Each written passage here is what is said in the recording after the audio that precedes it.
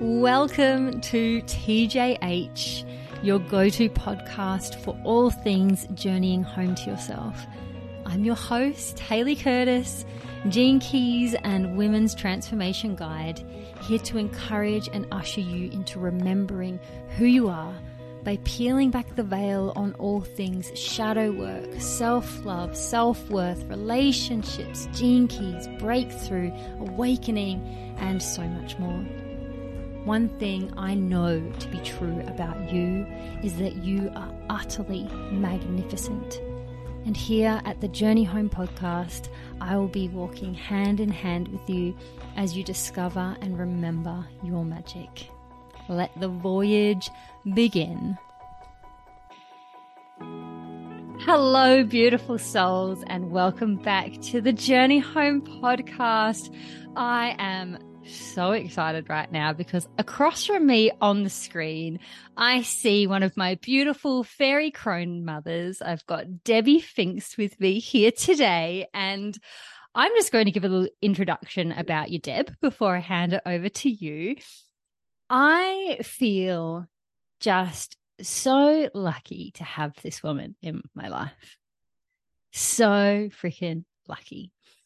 Debbie holds just the most glorious mother energy.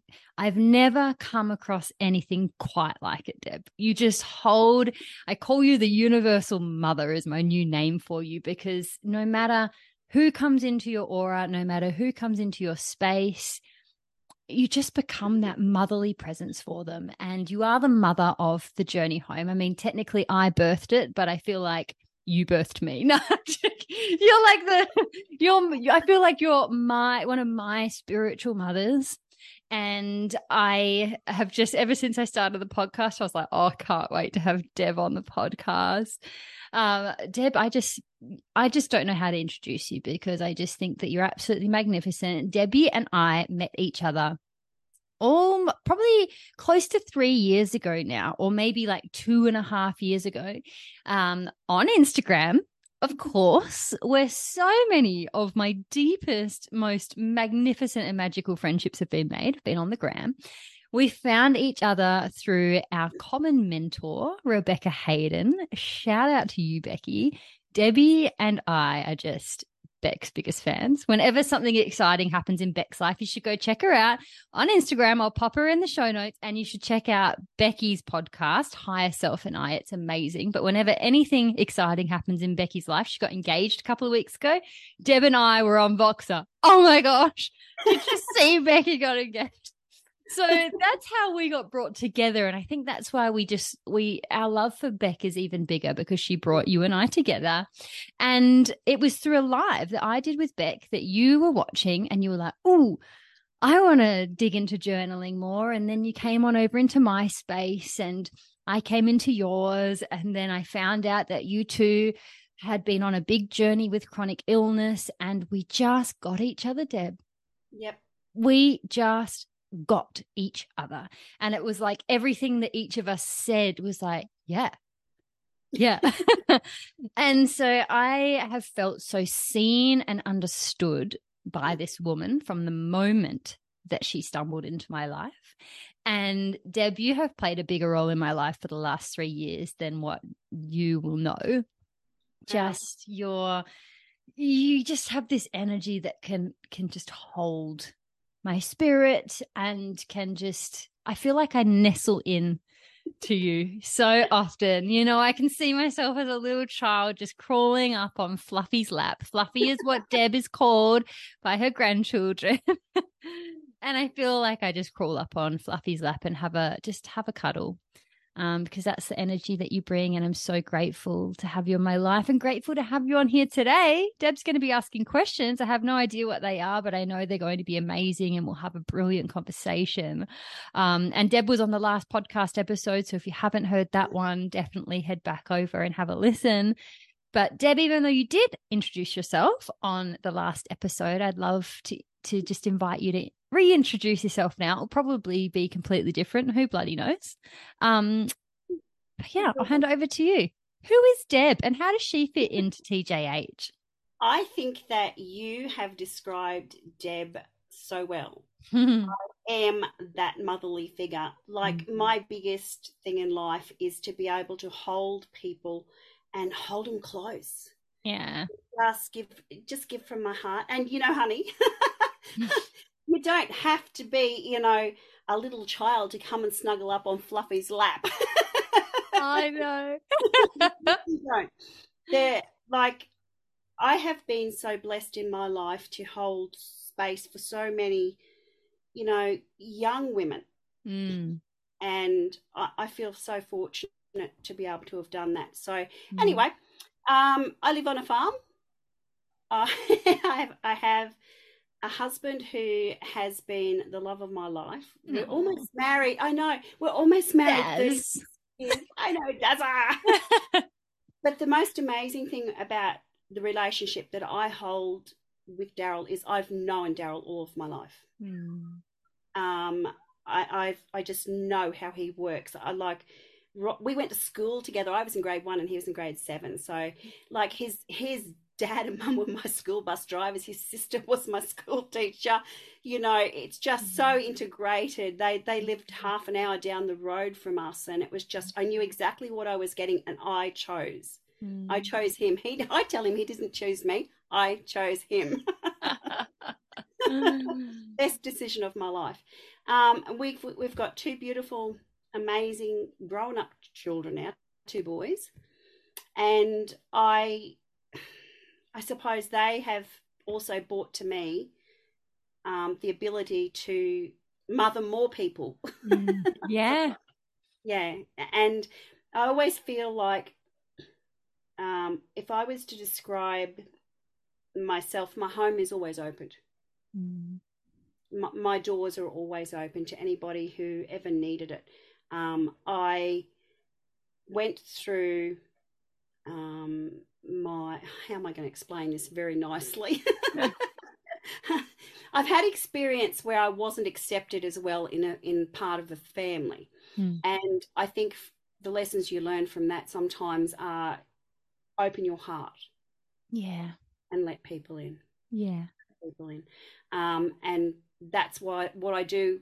I think one of my biggest callings in life is to do that. Yeah. So, and I think, like, I came into the journey home on the year that I actually had written down, I'm journeying home to myself. No coincidences in this world, is there? No, you and I are so in alignment. It's crazy. So in alignment. And I just, like I said, you said, we've known each other for quite a while now. And I know you, and as soon as you put that out, I'm like, oh, I'm in. I'm so in. But what I got out of it and what I'm getting out of it is so much more than what I ever expected. You think that you're going into things with a certain expectation, and you just come out of it with so much more. So for me, the journey home gives me so much more. I am a guide in it now. I never expected to be that. Never expected to do that. Deb's Crafting Corner. And I can remember when you actually asked me to do that. Yes, I cried, and it was just like the best thing ever. But I can remember the process that I actually went through in trying to work out, because you didn't put any restrictions on us, what I actually wanted to do. Yeah. And the moment that it dropped, like we're all on this call together, and the moment that it dropped, it's like, oh, holy crap, that's just so freaking easy, and crafting was just, it's my passion. Yeah. It gets me out of my head and into my heart. It has always done that. And I know with your chronic illness journey as well, you will really understand that. Absolutely. Yeah. So to be a guide in there is just phenomenal. And yeah, it's just, it's the best thing, Hayley. Oh, and so far we've had 3 crafting corners, 4. Oh, no, 3. 3 crafting corners. And I couldn't come to the last one, but the last 2 that I went to, the space Deb holds is just so nurturing. And it just reminds me when I was little, I remember being, I don't know, 4 or 5, and I knew my nana, she went to craft. I think it was every Thursday morning she went to craft. And I remember just thinking, oh my gosh, I can't wait to grow up so that I can go to craft every Thursday morning. And the space that Debbie holds is exactly what my inner child had dreamt of that craft being. Because what Debbie does inside the journey home, yes, she sets up a full craft project and she lets us know ahead of time what it's going to be, what we need to collect and things like that. And we go out and we collect it. And then when we come together, there's a little bit of guidance, like Deb shows us like what we can do, but really Deb's just there with an open heart, ready to hold space and to just get you chatting and make you feel a part of something, make you feel accepted, like you're sitting around her table at home and she's just pouring the cups of tea and saying, welcome. And then we all just are creating together, and we have laughed, we have cried, we have just communed, which I think is so important. And I believe that this space within the journey home is going to continue. Like, the more people that come, they'll realize, because people might think, I don't have time for that. But then as soon as you come, you go, I don't have time not to do that. Yeah. You realize how important it is. And I think it's so, like, to me, when that idea dropped for you, Deb, I was like, oh my gosh, that is actually the missing piece of TJH, because we've got meditations, we've got courses, we do a women's circle, we do master classes, we have teachings, we have contemplations, we have gene keys, we have all of this inner work, beautiful stuff. But what was missing was just to put all of that aside and to use our hands and to move in creativity and just be with each other and chat about life. Where, of course, the inner work comes up, but in a very different way to when you're attending, say, a women's circle. And it was just the missing ingredient. You were the missing ingredient that was actually always there.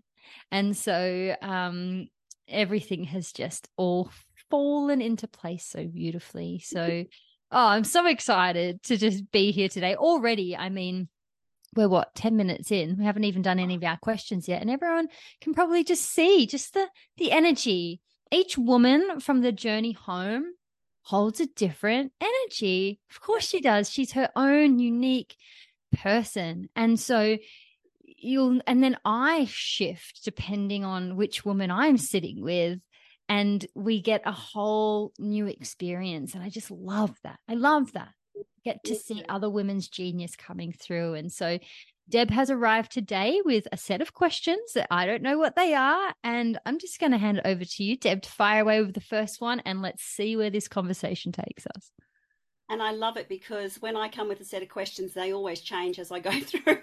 Oh, yes. I know that about you. Yes, we do. Fluffy. But honestly, I think that for me, working with you on the Gene Keys, I actually do want to weave the Gene Keys in. I didn't think I was going to do this, but I do want to weave them in because I do think that there's such importance that surrounds this. Yeah. And it's not until you really commit to that you realize how important this work is. Yeah. Yeah. So, sure. Yeah, for me, it's been an unraveling of myself, which has actually started to lead into my relationships. And I suppose the question that I've got for you, I know we touched on this a little bit when we were talking the other day, but how important is it to understand yourself with the Gene Keys so that you can bring that through to your other relationships? Because I know how important it is, but I'd love to know, what your take on it is. Yeah. Yeah. Oh, it's the only thing that matters when it comes to creating relationships that hold their own core stability, relationships that hold reciprocity, that hold respect, but also joy and laughter and just longevity. The only factor, because yes, we can say there are so many factors, but all factors boil down to the one factor, and that is how deeply do you know, love, and understand yourself? because it is from that relationship, the relationship you have with yourself is where all of your other relationships flow from. And we so often, if we're having relationship struggles, whether it be a friendship or with a parent or with a child or with our spouse, we can try and go in and fix the relationship. But we're always just going to be toiling away, and it's never quite going to land in the way we're wanting it to land, because all along, the thing that needed working on was just your relationship to yourself. Mm. And yes, there are two people in a relationship, but it only takes one person to change the entire tapestry of a relationship, because as you shift your frequency and as you shift your connection to yourself, if you are committed to seeing that relationship through over time, you will see that start to shift and meld and morph. And, you know, that's something that we've looked at a lot, Deb, over your journey, is as you've dug deeper into yourself, navigating what that has meant then for your relationships, because sometimes it's the other way around, where we don't have an issue with our relationship. Then we dig into ourselves and then we go, shit, I'm hitting issues in my relationship. But it's all because that external relationship is always going to be a reflection of what's happening internally. And so in terms of this Gene Keys work and in terms of doing shadow work, when you're working on yourself, we can be punked into thinking that that's selfish work, that I'm spending all of this time just digging into me. Oh, what a waste of time. There's so much else about life. But no, everything else about life flows from that place. So when you're digging into you, you are actually digging into your marriage. When you're digging into you, you are actually digging into the dynamic between you and your child, or you and your parent, or you and your sibling, or you and your friends, because it all flows from there. So yeah, to answer your question, Deb, it is everything. Yeah. It is everything. And the degree to which you know, love, and understand yourself will be to the degree in which your relationships can be nourishing and nurturing and thriving. So that you're going to have this biofeedback loop between the relationship you have with yourself and the depth and the ease of your external relationships as well. Yeah, that's pretty phenomenal. Mm. I've just experienced a big shift because of the work that I've actually just done, and it's massive. I know that you say we need to hold space, and I never used to understand really what you meant by holding space. And within the last 2 or 3 days, it's actually dropped. It's actually just dropped. It's just been absolutely phenomenal. So, with my marriage and everything at the moment, hubby's going through some stuff, and I'm just holding space for that, where I couldn't do that before. So this is what the Gene Keys give you. They allow you to do that. Yeah. And it's just, and then by changing ourselves, we actually really do have that knock-on effect. Oh, yeah. Like we can change just by changing ourselves. And that just blows my mind every single time I think about it. Just absolutely blows my mind. Yeah. So that was my epiphany actually this week. And that holding space, Deb, it's like, because before we have deeply dug into our own worth and really come home to ourselves, if we're not home in ourselves, we'll try and make our home in other people. Yep. And so we make our home in our husband, for example, and then if they're going through something or if they're navigating a struggle, we take that so personally and we can't hold that space, because we're like, but that we make it mean something about us because we've planted a piece of us in them. And so when they shake, we're like, well, that's maybe I'm not good enough. Whereas when you've done this work and you've really found that home within, that sanctuary within, when they're going through a little shake and they're facing a challenge, which of course they will, they're human, we don't make it mean anything about us, and therefore we can hold the space. We become capable of holding that space without it being clingy or without it being like, but like, I'll hold space for you, but like, what does this mean about me? And then we start, and this is where we can end up just starting to spiral each other downward. We put up our defenses and we can start saying things or doing things that we don't truly mean or truly feel. And it's all because we've got our own worthiness, our own identity all tangled up with theirs. And so this work is really the work of disentanglement. And as you disentangle enough, all of a sudden you're like, holy shit, I suddenly can hold so much space for this person. And it's not impacting me and what I believe about myself because I've found what is true about me. And so now I'm so capable. And this is where this work is definitely not selfish when you spend time getting to know yourself, because then you can do the ultimate selfless act and truly hold space. Not hold space with an agenda, not hold space because you think it makes you more worthy, not hold space because I need to, otherwise maybe they won't love me anymore, but literally just hold space from the love of your heart and the purity of your being, and just be there for that person, which then comes back to you tenfold in the way that they learn to hold space for you in the same way. And so, that is really, I think, the most beautiful outcome of this inner work is your relationships. And that's something I did not expect, Deb. No. I did not expect that at all. And even when I first got the Gene Keys and I started digging in and I saw that the second sequence was all about relationships, I was like, well, I don't need that one. I was like, I'm all good there, no problems there. And then it turned out to be the biggest gift of all, was just that shift and just having a completely different experience in relationship, in all of them. Every single one of them.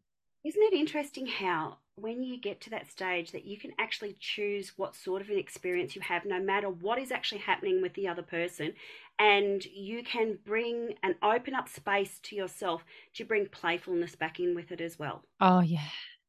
Yeah. And to open that up and to get to that stage is just fucking phenomenal. Yeah, it is. Fucking phenomenal is absolutely... But it takes a while to get there, doesn't it? Yeah, it does. It absolutely does, because and the Gene Keys teaches us this in the order of the sequences, right? The relationship sequence, the Venus sequence, it's the second sequence.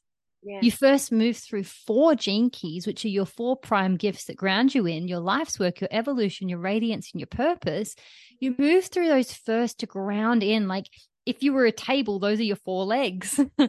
And as you ground in those 4 legs, suddenly, whoa, I've created this stability within me. I know this gifting within me. I have a deeper sense of purpose around why I'm here and why I'm alive, which then allows you to start holding space. That's the space, the table. It's the space where people can come and sit. People can come and sit around the table. But if you haven't grounded in those legs yet and they're all wonky and maybe one's missing, you invite people around the table, you put food on it, shit's going everywhere. And then everyone's blaming each other. Why is the table like this? What's happening there? And you're like, oh, I'll bloody go home then. This is like the perfect example. And so you've got to get your legs sturdy first. But in saying that, while you're getting your legs sturdy, your relationships are already starting to grow and flourish. As you're working on leg 1, it's still getting better, but, it takes that time, and we have to be patient with ourselves. We have to be patient with the people around us, and it all just comes back to bless us so much in the end. It's incredible, isn't it? It really is. I know. Like, it's taken me a while to get my head around all of the work that we've been doing. It really comes back to that. Yeah. It just absolutely, you can make it so complex. Hello, there's the shadow of my life's work, Jinky. Complexity. Debbie's a 23. You can make it so complex with it, can't you? So my next question is going to be a business related one, actually. Ooh, yes. But it's going to have a bit of a twist, because I know that you've set this up as a business, but somebody who's actually looking at doing leadership for a business, and how would the Gene Keys help them be able to move forward and become a better leader? Oh, what a beautiful question. A beautiful question. Well, I almost feel I've just got to own it. I think that I've stepped into quite beautiful leadership Yes, you have. um, through my business. However, I think that I had to go through a lot of peeling back shadows to get to this place of being able to be in this place of leadership and being able to be in a place of being able to attract the right people to you, because I think that's the first most important thing in order to be that leader. First it's like, well, who am I leading? Yes. And who do I want to be leading? And we can only truly attract the right people by first igniting ourselves, by first igniting, this is who I am, stepping into our authenticity. So I think for the last, 8 coming up 9 years of my deep inner work, I've really been working on igniting that authenticity in me. And the gene keys have definitely come in and blown a fire up under that. But it started a long while before that. And as more of my true self came online, and my true self came online as I disentangled from all of the false truths, all of the stuff that I thought was me, but actually wasn't, all of the bits that I was told I was, who actually wasn't who I was. And as I peeled those back, I created space for my true gifts and my true personality to come through. And as I've been unapologetic in showing up in that, I have my attractor field has just gone nuts and just magnetized people like you, Deb, people like Lizzie, people like Megan, people like Tiffany and Ginger, and like all of these beautiful Mary Beth and Randy and all of these incredible women inside the journey home, and Alice and Julie, and like I can just keep going with the names. Christine, like there's just so many. Elizabeth, I'm not going to be able to stop now. So many of these women, they have come into the space because I showed up as my authentic self. And because they were attracted in through my authenticity, they're actually the right fit for my style of leadership, for my style of sort of blazing away. And so I'm not trying to convince anyone of anything or trying to onboard people. I'm just being myself. And whoever shows up is who's meant to show up. And so I think that really helps, because we can get leadership wrong in thinking it just means to be dominant, to tell people what to do and who to be. Like, I'm not here to do that at all. I'm here to help you find out who you are and who you want to be. And I think that one of the most important aspects of potent leadership is trust. Trusting first in who you are and your path, which then you can trust in your attractor field, which means you can trust in the people who come into your space, which then means you can trust how that wants to unfold. And as that unfolds, the people rise to the top that and when I say the top, I don't mean hierarchy. I mean, like, for some reason, I'm seeing a thing of milk.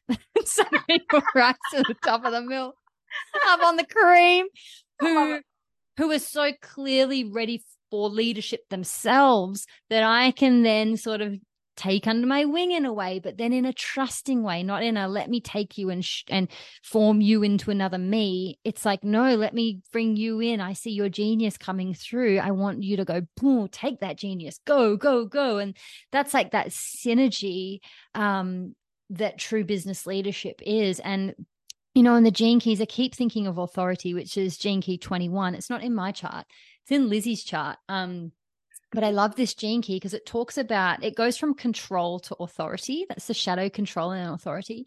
And it talks about the fact that a true person of authority is the person who is happy to let go of their authority. Yes. A true person of leadership is the person who is happy to let go of it all. Mm-hmm. And that's when you sort of become elected by the people as the leader. But then there is never one leader. A true leader knows that it's just the season that they're in, and they're just on an equal playing field with everyone else. You know, for me, one of the most important things in the way that I like to do business is no hierarchies. No hierarchies. I'm not sitting at the top on a throne and then everyone's underneath. We're just all around the campfire. We're all in the village, and everyone's genius is just as potent as my genius. That's the most important thing. I think that's the most important thing of leadership. And that's what the Gene Keys has taught me. The Gene Keys hasn't taught me just to see my own genius, but to see other people's genius. Yes. And that's really how I navigate a lot of things. As I see someone sort of rising in themselves and they're ready to bring their voice, because you come to a certain point where you've ignited enough of your genius that then it's wanting to flow out as service. And we're all at different points on that journey. And I can see when someone is ready to flow into service, and then I know what their genius is by their profile and just knowing them. And so I just sort of nudge them in that direction of their genius, but then trust them to make that look however they want it to look. And so I think the Gene Keys really helps us in that way, you know. It's incredible, like an incredible tool for business owners. I mean, that Pearl sequence, and they're expanding it into the Star Pearl in 2024, where it teaches us about culture, how we can best run the culture of our businesses, how we can best approach prosperity, how we can best lead teams, how we can best take our role in what we're here to bring the world, how we can brand ourselves to be in authenticity. Like, it's all in the Gene Keys, right? But how we just talked about relationships, how that comes second in the sequence, the prosperity comes after the relationships. And so often we go, okay, I want to prosper. Let me start there. Let me start with, how do I prosper? But it's like, no. You need to activate your genius first, understand who you are, ground in your core stability, then move into your relationships, truly open your heart to life, and then you will prosper. Then you can attract and lead and all of this. Like, that's when it really comes through. And so, I've really, really, really leaned into the Gene Keys in terms of business, and have used it as like my North Star, it's like been my compass of, how do I do this? How do I navigate this? You know, the fairy crow mothers and the well maidens, and me branching out to bring you and some of the other women in as guides, that is a direct result of my Gene Keys, because my culture sphere is 15.4, which is magnetism, which is all about a microbiome, like nature itself growing and weaving and creating an ecosystem. And then line 4 is a network. So I'm meant to create a network of other thriving trees, and that's what the Well Maidens is. And as I continue to grow, that's always going to inform that growth. And it's like this point I can come back to like, and then I can come back to some of the Gene Keys around leadership to make sure I'm not sort of starting to drown in arrogance or pride or control or dominance. You know, having this understanding of that language and being on the lookout for it really helps me in continuing to just, through my lifestyle and the way I run my business, always be redirecting course. You know, because that's important, I think, about leadership too. Never thinking that you're beyond the shadows. You know?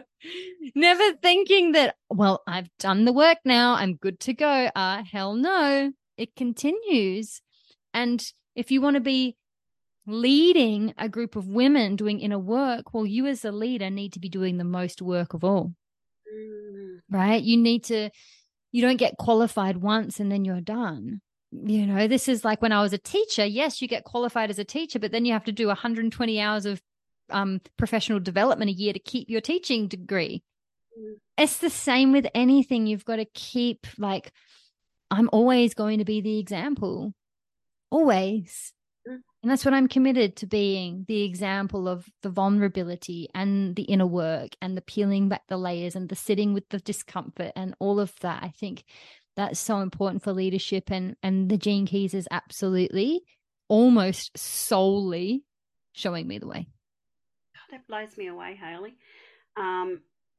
I've got a son who's going to go into a role like that, and you've just answered everything that that I was hoping you would answer there. It Oh, is it is that goddamn important. mm, Is that important? You know what else amazes me with the Gene Key work that you do and the amount of women that you work with is there's not one of us that doesn't feel like you're inside our heads. oh my God, the amount of boxes I get. And even like once someone's finished a container with me, they'll box and they'll be like, so I've been hearing you in my head all day telling me this and this and this. No wonder I'm so exhausted, Deb. I'm living in all of these other people's bodies. Well, honey, you've been in mine what for 2 days now. What have I been telling you, Deb, the last 2 days? Actually, it's been really interesting. You've been telling me just to hold space and Mm-hmm. to really anchor into my core stability Mm, because other people's triggers aren't what other people do that used to trigger me don't necessarily have to trigger me now. I yeah. have a choice. Yeah. And I keep going back to, I think it's my is it radiance of Reactions, your radiance. reaction? Yeah. Yeah, I go back to there all the time. And I'm just, Mhm. my 4 spheres around the outside, I keep going back to every single one. And there'll be one bloody word that comes along and just triggers me and it goes, oh shit, look at that. There's reaction Mm, again. yeah. Or there's intolerance, or there's turbulence, or Yeah. there's complexity. Yeah. And it's just there's one word. And so Mm, it's been interesting because you and I have been on this journey for a little while now. yeah. And it's just amazing how you've been in my head going, really, Debbie, you have a choice. Ha ha ha. I love it. Oh, and that's like you're hearing me in your head, but what you're really hearing is like the archetypal energy that I hold. Right. Exactly. And that's my service. I'm really rooted in that archetypal energy of my gene keys. And so then that's speaking through you because like activating that part in you so then you can become your own guide, isn't that just I Oh, love that.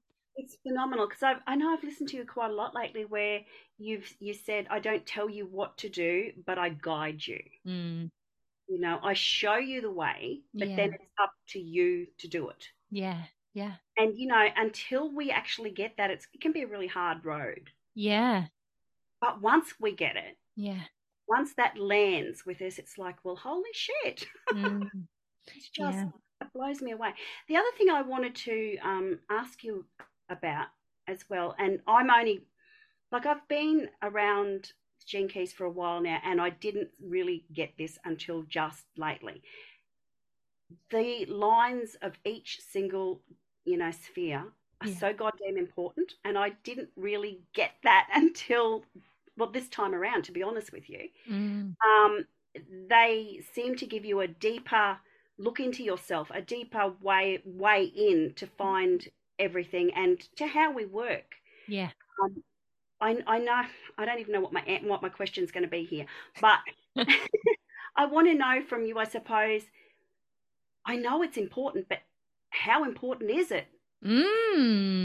Oh, yes. Okay. Great question, Debbie. I'm so glad you brought this up. So, just for the listeners, the lines is the number that comes after your gene key in any sphere. So, for example, Debbie's a 23 life's work, but she's a 23.1. And there are 6 different lines. So she could be a 23.1, 0.2, 0.3, 0.4, 0.5, or 0.6. And depending on what line you have with what gene key, it gives a completely different lens at which to look through that gene key. So, and when you ask Debbie, how important are they? Oh, sometimes they can bring you more breakthrough and transformation than the gene key. Yep. Honestly, they can. And I even, I got to listen to Richard, I think it was part of the guides training where Richard did a gene key reading Mm-hmm. on a person without any keys, only lines. Oh, wow. And he went through and described the whole person's life based on their lines. And it's just, you can and I can do the same. I can take someone's lines. And when I'm talking with someone and they're brand new to the Gene Keys and they want to know a little something about like, oh, is she just bullshitting me here? Or is there actually something in this? I often will give them a little bit of something from their line. Yep. Because they'll be like, holy shit, how do you know me? Because I'm like, it's your line, baby. You will always really see it. And I see the line coming through a lot in the way in which you approach life. So the Gene Key is going to be the journey. The Gene Key is like the storyline, right? So your Gene Key 23 has a storyline. It's from complexity to simplicity.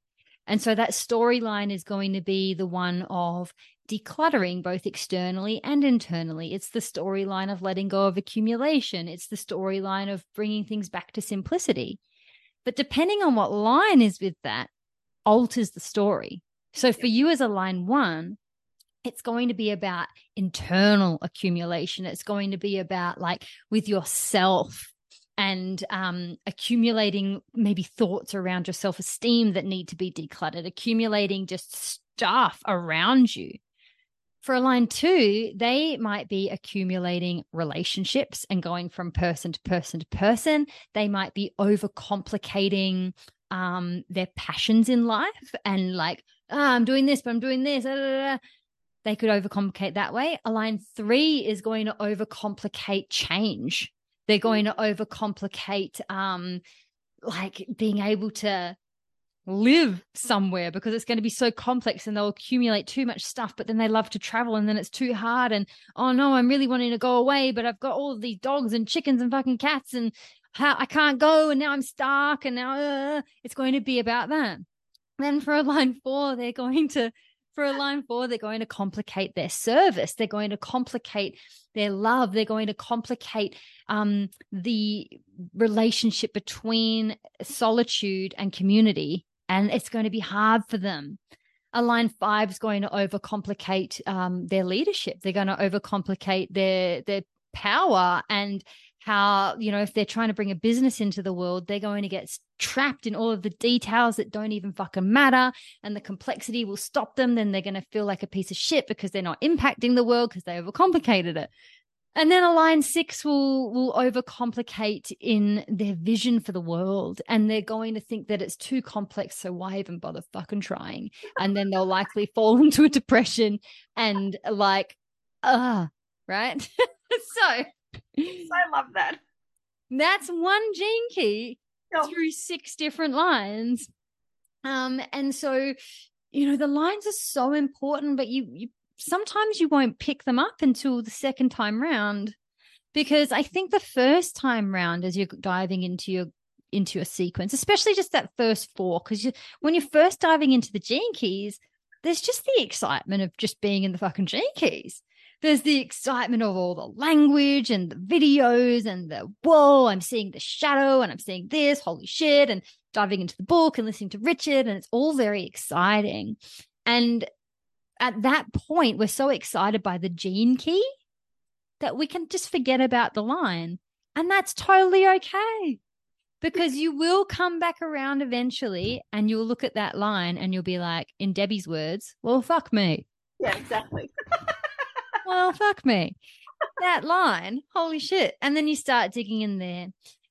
But you can do them simultaneously, and that's really the style of guidance I do, especially in my one-to-ones. It's much easier when you're like one-to-one with someone. Like I dig in. I'm bringing back in that line because they will forget. And then I'll be like, yeah, that's very line 5 of you. That's very line 6 of you. How about, and then they go, oh, yes, you're so right. How did I not see? It was my line, whatever.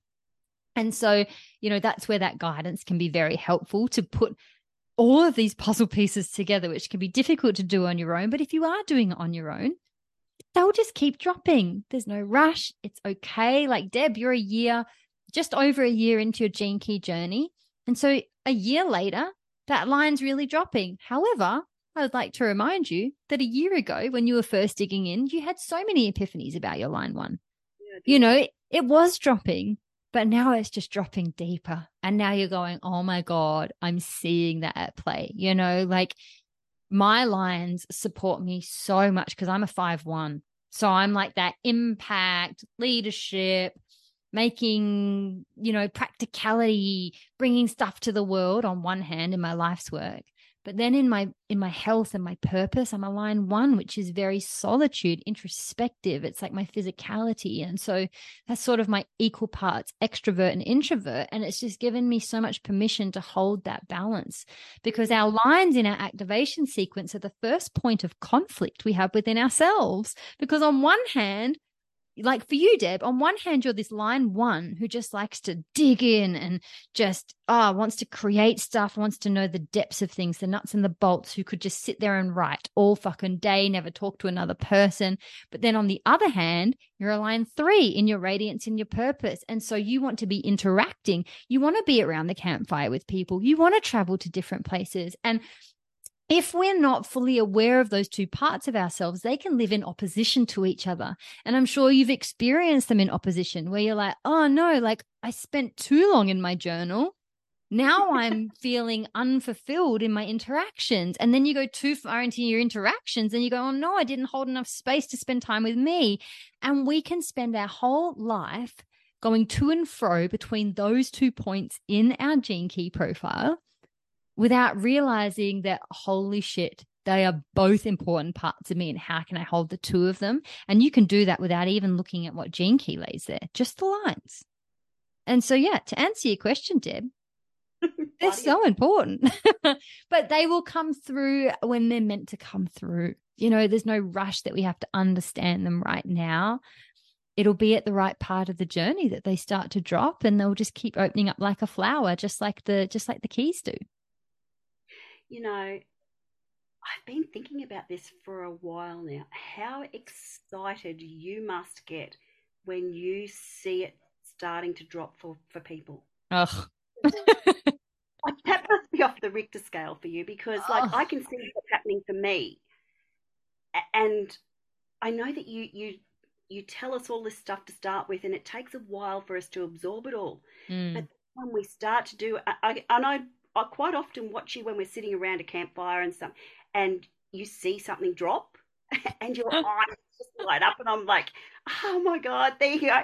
Obviously, Hayley's known that's going to be happening for a while now. Oh man, Deb, yes. Like,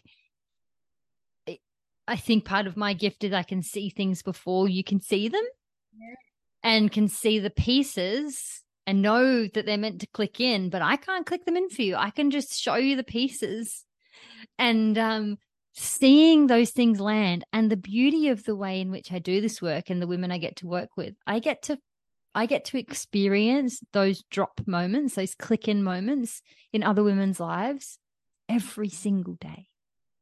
Every single day. And any point where I feel like I might be failing, or if I feel like I'm not doing good enough, all I need to do is just go and look in my Voxer, or just sit in that for a second and be like, Hayley, there's nothing better than this.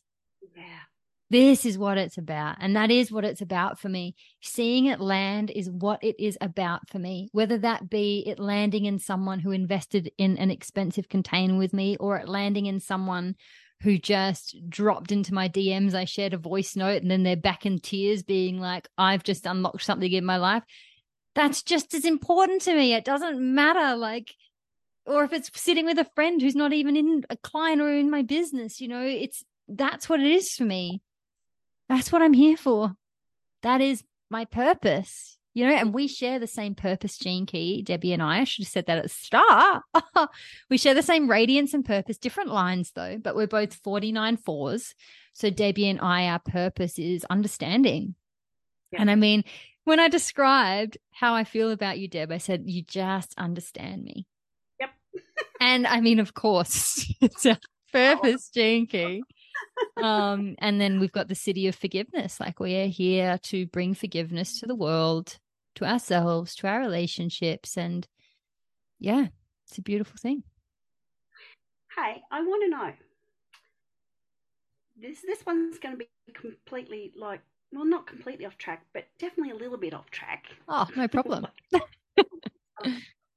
So for the last couple of years, I've done this ritual at the end of the year where I stop and sit down and answer a few questions looking back over the year. Mm. Do you do something like that as well? I don't have anything like that I religiously do. I do enjoy a shift of season. I really do. Mm. However, Bevan and I was it Bevan and I or me and Megan? No, it was Megan and I. Getting Megan mixed up with my husband. We're talking yesterday about this. I love that change of season. I love the moon. I love a new year, a new month, and whatever. But I think there's a fine line between loving it and falling victim to it, where then we wait.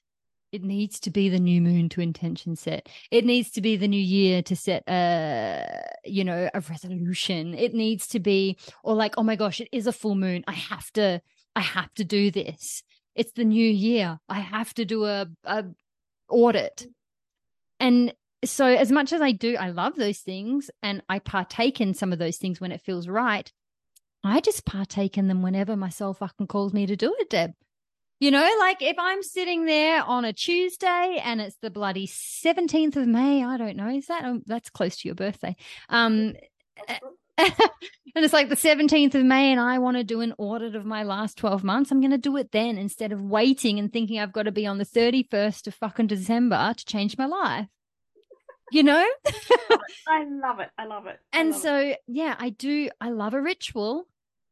But I like to live from my heart. Bevan and I even do this in our relationship. We don't do Christmas presents. We don't do birthday presents. Not that we don't, because we can. Because if my heart called me to do it, then I will.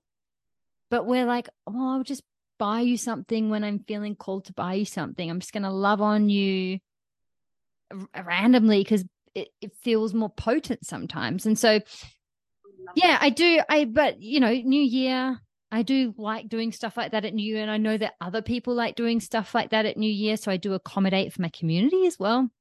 We are doing a vision thing. It's being released in the next week or so. We are doing a vision thing in January. But yeah, never wait for it though. Do you know, I think I've never done this until last year and this year. I've never done it. And for me, it showed me how far I've come. Yeah. Holy hell, that was so potent.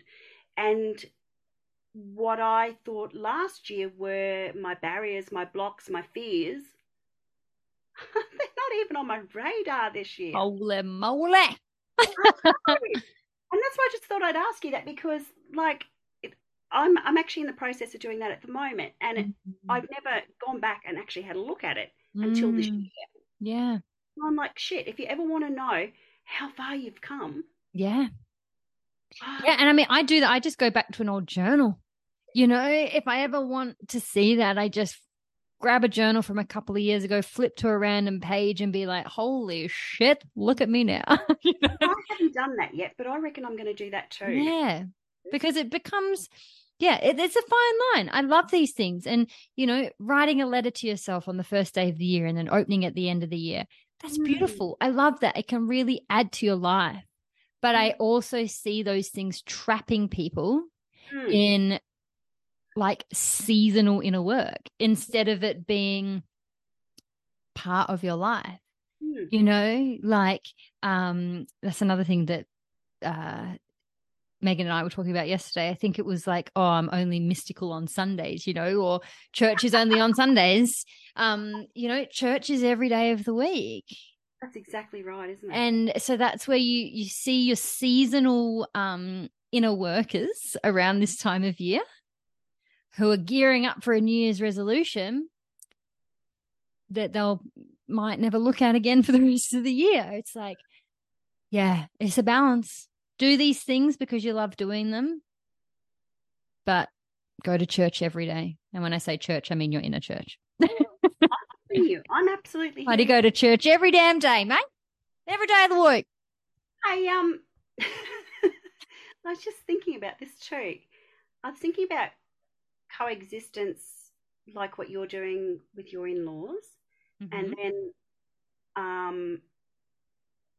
yeah, how that looks and things like that. So for me next year, my eldest son and his husband's going to come home and live with us. Yeah. And I can see that was going to have its challenges as well as its blessings. Yeah. And I just wanted to know how you actually handle doing that, because I think that's one of the biggest challenges that there is, to Yeah.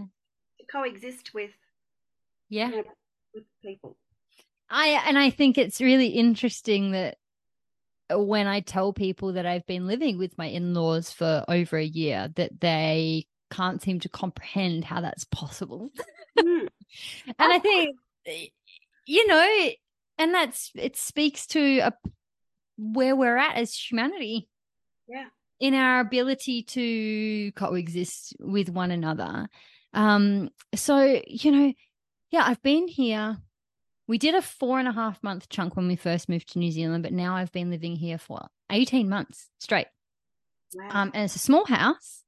And it's a 3x1, share a bathroom, a whole shebang. And we have had no issues. That's We've wonderful. had no issues in 18 months. And I think this just as much speaks to Bevan's parents as it speaks to Bevan and I, right? Because, if they were assholes and like were being really annoying, or if they were fighting all the time, I would likely be like, get me out of here. And so, this might not be everyone's situation.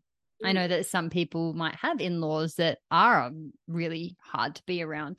However, just in any co-living existence and, being I'm in my early 30s, Bevan's in his late 30s, living with your parents is never going to be an easy thing. No. And so we just take radical self-responsibility, and I just refuse. This is the number one thing. I just refuse to be a victim of my environment. I just won't do it, Deb. Yep. I won't bloody have it because I could easily do that if I wanted to. Oh, Bevan, I need my own space. I can't live without my own space. And at one point I thought that was true. At one point in my life. I needed my own space to survive. And that's just bullshit. That was my own victim mentality. Of course, I'm looking forward to having our own space. But in the meantime, you better bloody believe I'm not going to miss a minute of magic in my own life while I wait. I love it. That's like Gene Key 5. It's not just about waiting, but it's about waiting patiently and then being able to experience so much magic while you wait. And so, and just allowing things to self-organize. So just what each other does is just naturally come through. So I naturally enjoy cooking. And so I cook almost every weeknight. I cook for everyone. And that's my thing that I do. Bevan cleans up after dinner. That's just what he does. Bevan's dad, he does the lawns and does all of the bits and pieces around the house. Bevan's mum, she does the cleaning, and and there was never any discussion over what that needed to look like. It just sort of naturally self-organized based on who we are as people.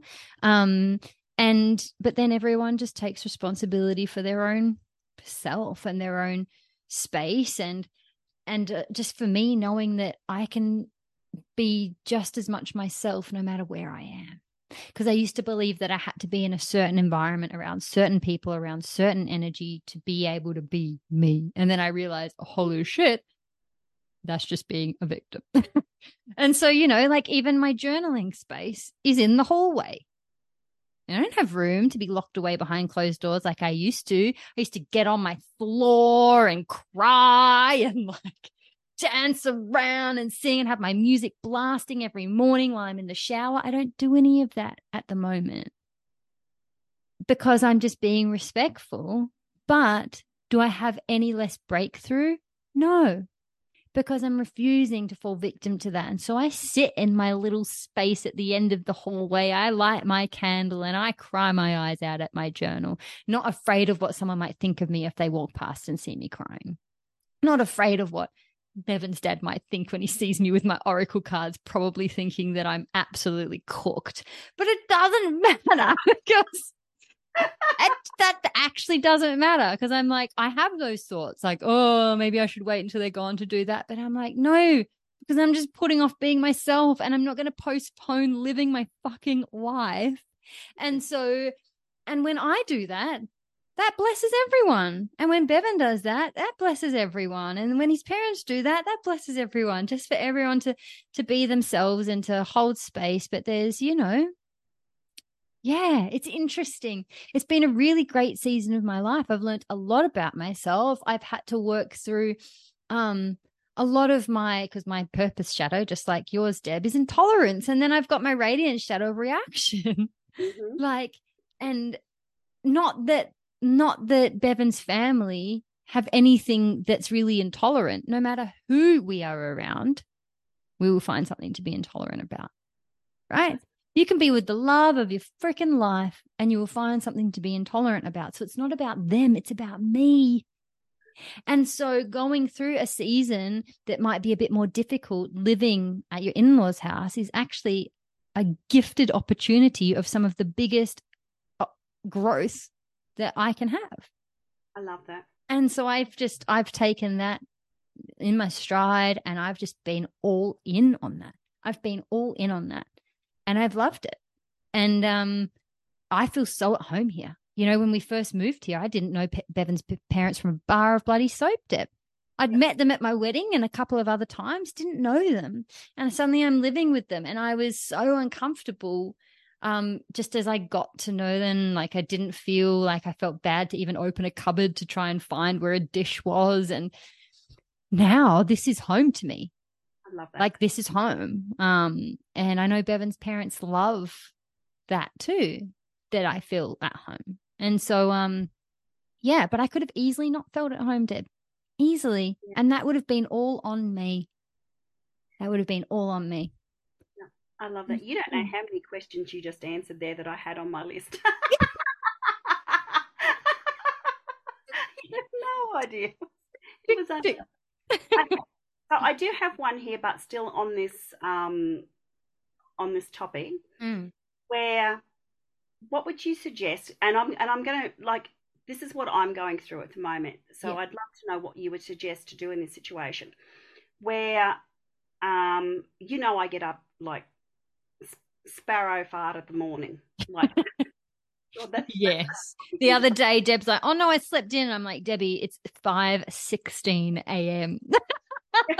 Like, it's a bad day if I haven't been up at 3:30 or 4:00 every single morning. Yeah. And so the seasons have changed where the light happens a little bit earlier. So I'm finding that people are waking up a lot earlier. Yeah. Which means that my time that I spend is getting a lot more interrupted. Mm-hmm. So here's oh my God, shadow victim pattern that's happening here, isn't it? Continue with your question. My mind is already coming up with solutions. I know. And as I'm sort of phrasing this out, like the answers are like rolling. You're answering your own question. Yeah, I am. But anybody who's having trouble where they're finding that they're getting interrupted or really struggling, because I think for me, I've had this carved out in my life for so long now, and this time is actually being really challenged again, where it wasn't before. Yeah. But it is now, which is just another one of those steps in our journey. Yeah. What do you suggest that, and how do we go about making sure that we are still true to ourselves and still do that without, I suppose, making the other people or person feel less? Yeah, great question. And I think different seasons of our inner work call for different answers to that question. Because as you know, Deb, when you're more in the beginning phases, you really need to be committed. And before you've really opened your heart and before you really know who you are, you just need to keep showing up. Because if you don't, life will just pull you back into its wind.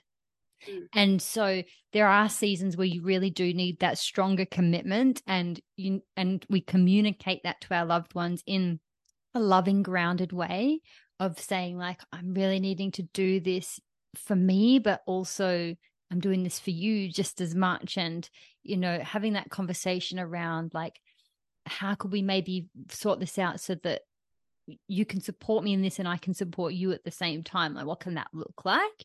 And then grounding into, like, solidifying that time and being quite ruthless with it. There's a season for that. Yeah. But then there is there's many other seasons, but I feel like the season that you're in, where once you've grounded in enough of that, you can invite flexibility back in. And there becomes a new balance. Because when we're so off balance and we're just fucking a leaf floating in the wind, anxious, unsure, overwhelmed, exhausted, to reattach the leaf to the tree, you need to be quite adamant of, like, no, I'm showing up. Once you're reconnected to the tree, if you just remain really adamant and really strict, that can actually start to erode away at the tree. Right? That can actually start to it's outgrown its purpose. Because if the purpose was to get to really know, love, and understand yourself, once you know that, well, then the next purpose becomes your relationships. And so if I'm just like, well, no, nothing else matters except this time, which did at a certain time in your life, now maybe it isn't the most important thing. And so this willingness to start to morph and mold what once was necessary, that has now just become a comfort. Right? Because it wasn't comfortable in the beginning when you started carving out that time. It would have been very uncomfortable, and, like, you dug in, and then we can almost get complacent and comfortable with that. And then we've become a victim to our own inner work time. Yeah. Where I'm like, okay, well, now I need this to survive. And it's like, no, actually, I don't. I've got to acknowledge how far I've come, how much I know, love, and understand myself. And now I can be more flexible. That doesn't mean throwing it out. It means, okay, well, if it is going to shift a bit and that time of day where I used to do it doesn't work every day, maybe it works some days. And so I'll take those and I'll be fully there. And on the days when it doesn't, I'm fully in that too. And then maybe if it can't be on any day, then there comes the initiation into a new season of going, all right, how can I make this work in another portion of my day? Because we can get so attached to our routines that we think that they must look like that for them to thrive. And so just being open, I think just being open to trusting that life will bring you the pauses. Yep. And so when you get up in the morning, if that pause is available, take it and love it. That's what I do. If I get up and that pause is available, I take it and I love it. And then I am open at all other times, which I used to not be. I was only open at that time in the morning before I did anything else. And then there was no other time I would even consider doing any inner work. Whereas now, like even last night, after dinner, we'd cleaned up and whatever. And Bevan came into the bedroom and he goes, oh, do you want to watch some Friends? And I was like, I just checked in with my heart and I was like, actually, I think I might just do some Jinky stuff tonight. And he's like, awesome, I'll do my trading stuff. And so then I sat there on the bed and I dug into the Gene Keys for an hour and a half last night because I just trusted that life would tell me when that time was, and it beautifully worked in with him too. Love that. Whereas if he came in and I could see that he was maybe a little stressed, or he came in and I could see that he just had a really hard day and he just needed to be with his wife, watching a bit of Friends, having a laugh, my open heart would have been like, that's my priority right now. And I wouldn't have even done the Gene Keys, because being with him and supporting him and holding space in the way that we were talking about before is just as much inner work as looking at the Gene Keys is. Yeah, definitely. Definitely. But that only comes at a certain season. Isn't it incredible how when we start this journey, that there is so many different seasons. Mm, You hit a season and you go, oh well, shit. Now what do I do? Um, and you've got to like make this pivot to yes. make it all work again. Yeah. I Yeah. find that so fascinating. Yeah. Because we come in with an expectation that we're going to find the way Yeah, and then we will live in that way for the end of our days. yeah, definitely. And we find out that that was never the goal. It's life comes in waves Yep. and you've just got to ride the waves. You've got to, be the surfer, but you've got to learn to surf first, Mm. right? And while you're learning to surf, you need to be committed to that journey for your own safety because you can't be out there surfing big waves. If you don't know how to surf, you're going to fucking drown. Oh, exactly. Right. And so you took your season where you learned how to surf. Mm. And so now instead of trying to show up to the surf school every morning, just have your board under your arm and just be ready to surf the waves that show themselves. You know, the way I see it is that the gene keys actually lead us back into life. Yes. That's how I Yes. see it. Mm. Because, like, for so long with my chronic illness and things, Yeah. I shut down and I just became numb to the world. Mm. I went into myself, and I've just, I don't know, the gene keys have just been a way for me to be able to come back out into life. Yeah. And it's when you get to that point when you're in the gene keys and you go, well, fuck me. Well, fuck me. That's that's what I was supposed to do. I was supposed to use Mm. the gene keys to actually learn to live again. Yes. And that's the whole point. It says on the front of the book, Debbie, the gene keys, embracing your higher purpose. And your higher purpose is always going to be through service. Mm. But that service can only come out of you once you have gone in to activate it. And so we have that first season of going in where we might really pull back from social things, where we might smallen our social circle, where we might spend a lot more time at home, where we might say no to certain things so that we can dig in. And then there comes a certain point where those gifts are starting to be ignited that you can't not come back out into the world. Like you don't choose to come back out into the world. It chooses you, and you can't help it because this is the natural byproduct of true transformation. If it's not bringing you back out into the world through service, it's not. Is it real transformation? Is it real light, or is it just the promise of the light? Right? Like that's the question. And so, yeah, and that's what I've absolutely experienced too. And I actually got called back to the world through my own inner work before I found the gene keys. And then when I found the gene keys, I sort of went back in a little bit again. I was like, oh, hang on a second.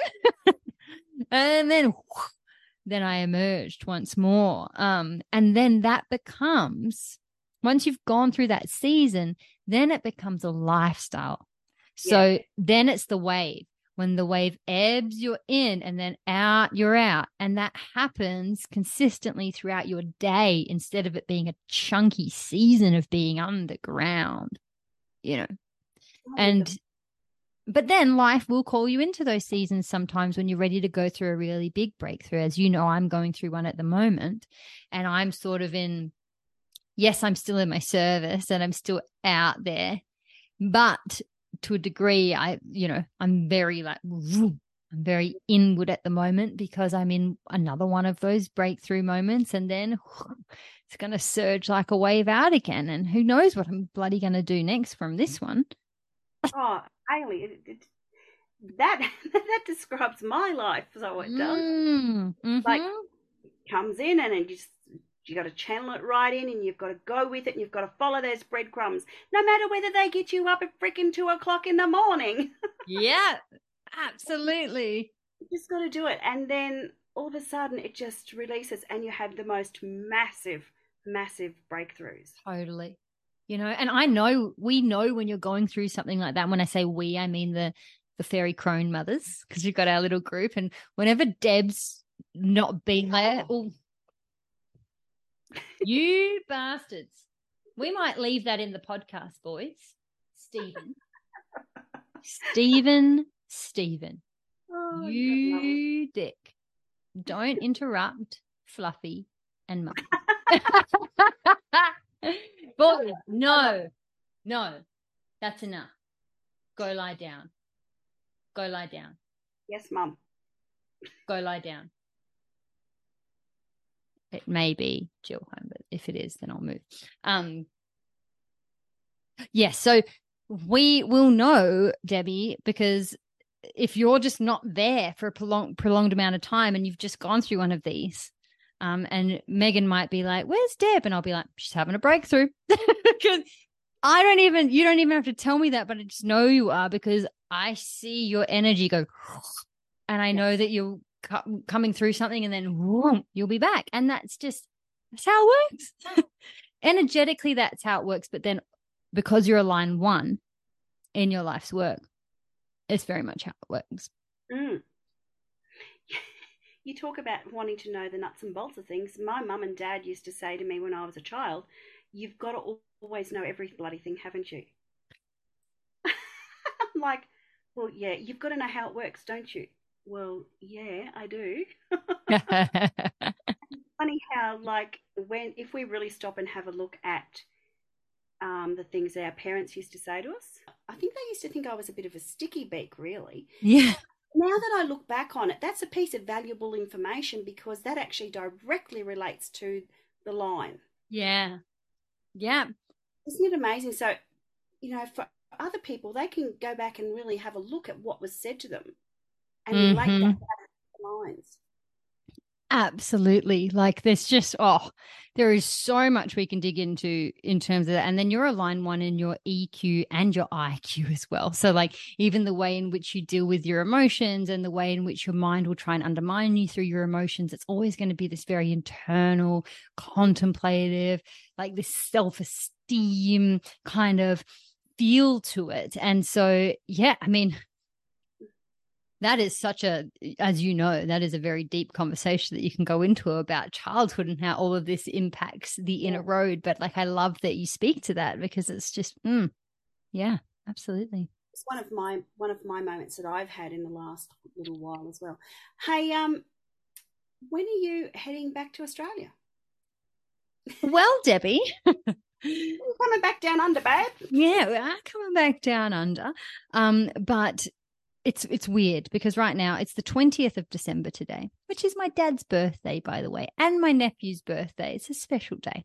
20th of December, we have to be back by March, but does not feel like I'm moving country in less than 3 months.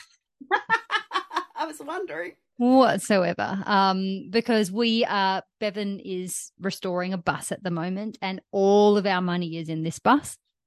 And we cannot move until that bus is sold. And so he hasn't even finished it yet, let alone have we put it up to be sold. And so this is just the ultimate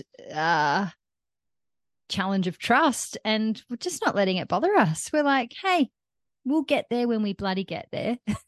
But we do have to be there, because we've got our Bevan's best friend's wedding, who he's the best man for. And then I am the celebrant, so we have to be at that bloody wedding, Deb. That's special, isn't it? And that's the 21st of March, so we have to be there by then. But if the bus hasn't sold, we'll go, and Bevan will come back to New Zealand, tie up loose ends, and then he'll send the dogs to me and everything. But yeah, there is this new season upon me that it hasn't really dropped in yet. I found it difficult when we first decided to move, because then I felt kind of stretched between two places, because I like to be right where I am. And so there was this 6-week period after we'd first decided we were moving, which was back in May, where I was like, how do I be here knowing that it's over soon? And that was a brilliant time of more breakthrough because it just grounded me even deeper into the present moment to the point where I forget.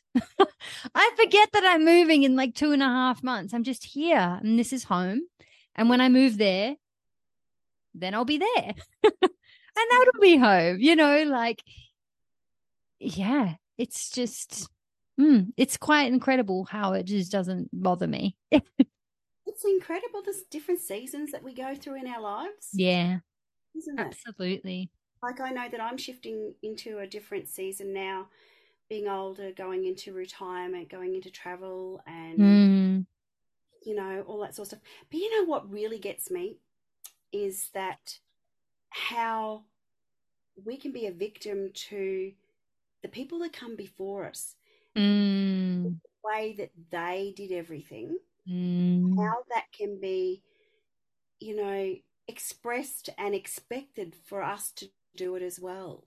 mm, In life, at the moment, I'm seeing it happen, and it will probably happen to you as well as you get older, where mm. your parents would go through life a certain way, or your grandparents would like go through life a certain way, and then all of a sudden you've done your inner work and you're really stable in your core and everything, and then you go, well, fuck that, I don't want that. Yeah. Yeah. Yeah. And I mean, you, Debbie, the way that you've lived your life, you've definitely been very intertwined with your family, Yeah, very much. right? And so like you've spent a lot of time with your parents and sibling and the whole way through. And like you explained, you and Daryl have been intertwined in family since you were 6 years old. And so for you, that would be even more intense than Yeah. safe for me. I find in my life, especially moving country, I mean, if there's going to be anything that like breaks you away from being a certain way, it's that being away. Not that I had to break away from anything. My family's amazing, but more the things that I've had to deal with is more shadow patterns that have lingered from times Mm. past, ancestral things and like certain shadow patterns of my dad's that I sort of claimed for my own that then I've had to disentangle from and like to live a life that looks very different to what my family have lived before, like you were describing. But I think my experience of that is very different from your experience of that in the terms of how much time you spend with your family versus me who lives in a different country to my family at the moment. You just made me stop and think about my son then. Mm, How he has done spent exactly time that. away. They've done exactly that same thing this year, and how that has actually affected the way, and not in a bad way, it affected that relationship where it's actually Yeah. not made it anything less, but empowered the relationship. Yeah. And I think that that's really a strong thing as well, to Mm, have that empowerment come through, definitely. not be, I don't, I keep want to use the word reliant, but not reliant, but Codependent, that's the word. That's possibly. the word. Yeah. That's the word. And to know that you are safe and you are okay still to go and do that. Mm. I mean, And hat off to you, honey, because Daniel's just done it. mm, It's just, because oh you're my a God. completely whole person Yeah. outside of your family. Mm, Family is amazing. I mm, love my family. And I'm very much looking forward to being back living closely. I'm going to be living on my sister's property and I can't bloody wait. I am obsessed with my sisters and I bloody love my mum. yeah, But separate from my family, I am Haley. yeah. That, you take me away from my family, they're not here at all. No one ever gets to see me interact with them. And I am a whole, complete person outside of that. And I think that it is a beautiful thing to do in your life if you get the opportunity to take a season. whether it be a solo trip, maybe it's even just going away for a month on your own. Or it doesn't need to be on your own. It can be with your partner or whatever, where you sort of just remove yourself from what if you have grown up in a very close-knit family, because I did, like until I was 28, my sisters and my mum, we all lived within 5 minutes of each other. And of course we lived in the same house, and we just, for decades, like, and your identity can get weaved in with that. Of course it is. It's the environment you were raised in. And so you have who you are, and then you have who your family thinks you are. And they aren't necessarily the same person. Well, that's true, isn't it? And there's nothing wrong with that, though. That's not something wrong. And I think then we start to blame families of like, oh, you've told me who I am, but we're just humans. We have our ideas. We have our assumptions of who we think somebody is based on our experience with that person. Of course, it's nothing wrong with that. But we can broaden our awareness to be like, okay, there is actually an entire me that exists outside of this family unit. And who is that? And when you find that, the empowering part comes in, where you can then bring that back into the family unit, just as your son's going to be doing when he returns. And it just enhances the family unit. Yes, it may cause some friction. It may cause some discomfort for people who were comfortable in who they thought you were rather than who you truly are. But that's all right. It's just a few growing pains. The dust will settle, and it will all actually self-organize into a higher purpose, into a higher frequency. And then as you do that yourself, then all of a sudden, guess what you do? You realize that everyone in your family is just who you have thought they were. And maybe we haven't been holding space for our family to be who they truly are. I'm returning to Australia being like, man, I feel like I'm returning to get to know my sisters for the first time in my life. Yeah. Even though we've been so intertwined and we've spent so much time together and we love each other so much, but maybe I don't even know them. Because there's been certain parts of me who I feel like they hadn't known, only because I didn't know myself. And so that's a really interesting thing about family dynamics. And again, comes straight back to your first question of how the inner work improves our relationships. Is it easy? Is it always comfortable? No, it's not going to always be easy and comfortable, but it's for higher purpose. Therefore, it is of ultimate good. Love that. Yeah. You actually exhausted all of my questions. I can't believe you did. Can you hear the bloody next door neighbours mowing his lawns? No, I can't hear it. Okay. But I do know that we're going to have to wrap it up very shortly, or we're going to have a very wet pair of pants. I always need to pee during podcast episodes. I mean, so we'll wrap it up. We'll wrap it up, Deb. But I've loved this conversation. It's been good, hasn't it? It was really a conversation about relationships and about dynamics with how do we as women or men on this inner road reintegrate. Yeah, definitely. Knowing that that's the whole point. That's the whole point. The only point you ever go in is so that you can reintegrate on the other side. That's the whole point. To be in connection, not just with nature either, but with people. Yes. Because that can be a bit of a cop-out where we're like, oh, I'm so connected to nature, but I hate people. If we hate people, we haven't gone deep enough, And that's not to say that you have to love, that you have to like everyone. There are people I don't like. This, Deb. No, I don't mean Deb knows this because I bitched to her about people. I mean, Deb knows this because she shares the gene keys with me of like, there's just going to be things you don't like in life. And it is okay to not like someone, but it's not okay to write off people. Yes.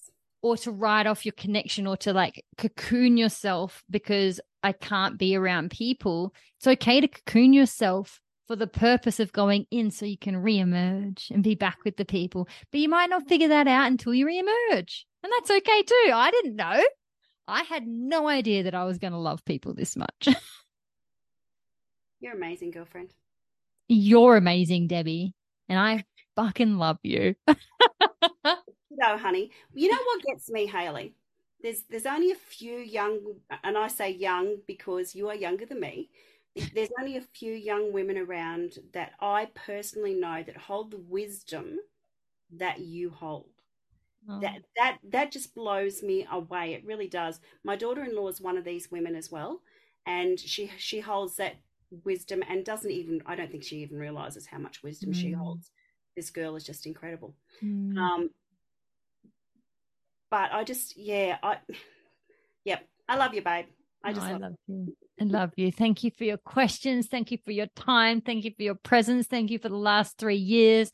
Thank you for your love. Thank you for your open heart. And thank you for just being you, Deb, being so committed and devoted to this inner road. Thank you to Daryl for just being the man behind the woman, right? Thank you, Daz.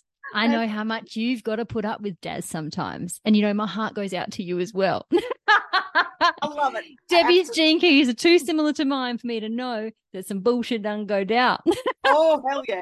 And you know what else the most amazing thing about all this is too, that Daryl's got gene keys in there. His 4 main gene keys are the same as mine in a different order. My daughter-in-law's gene keys are the same as mine, but in Daryl's order. Go figure. Look, we attract our people. Don't we just? We attract our people. So thanks so much, Deb. I'm so excited to put this episode together and get it out there to all of the listeners. They're going to love it. This was so impactful, and I can't wait to have you back on the potty. Thanks, babe. Next time we might talk about something rather than relationships. Hey, you are always welcome back. We can talk about anything and everything. All right. Bye, everybody. Bye. Thank you so much for joining me today. It is such an honor to bring my heart directly to your ears. The TJH podcast is in her early days, so if you could take a quick moment to leave a rating on Spotify or write a review on Apple Podcasts, I would be extremely grateful. And if you enjoyed the episode, I encourage you to share it with a friend to help spread the Journey Home message far and wide across the globe. I deeply appreciate you, and I will chat to you again very soon.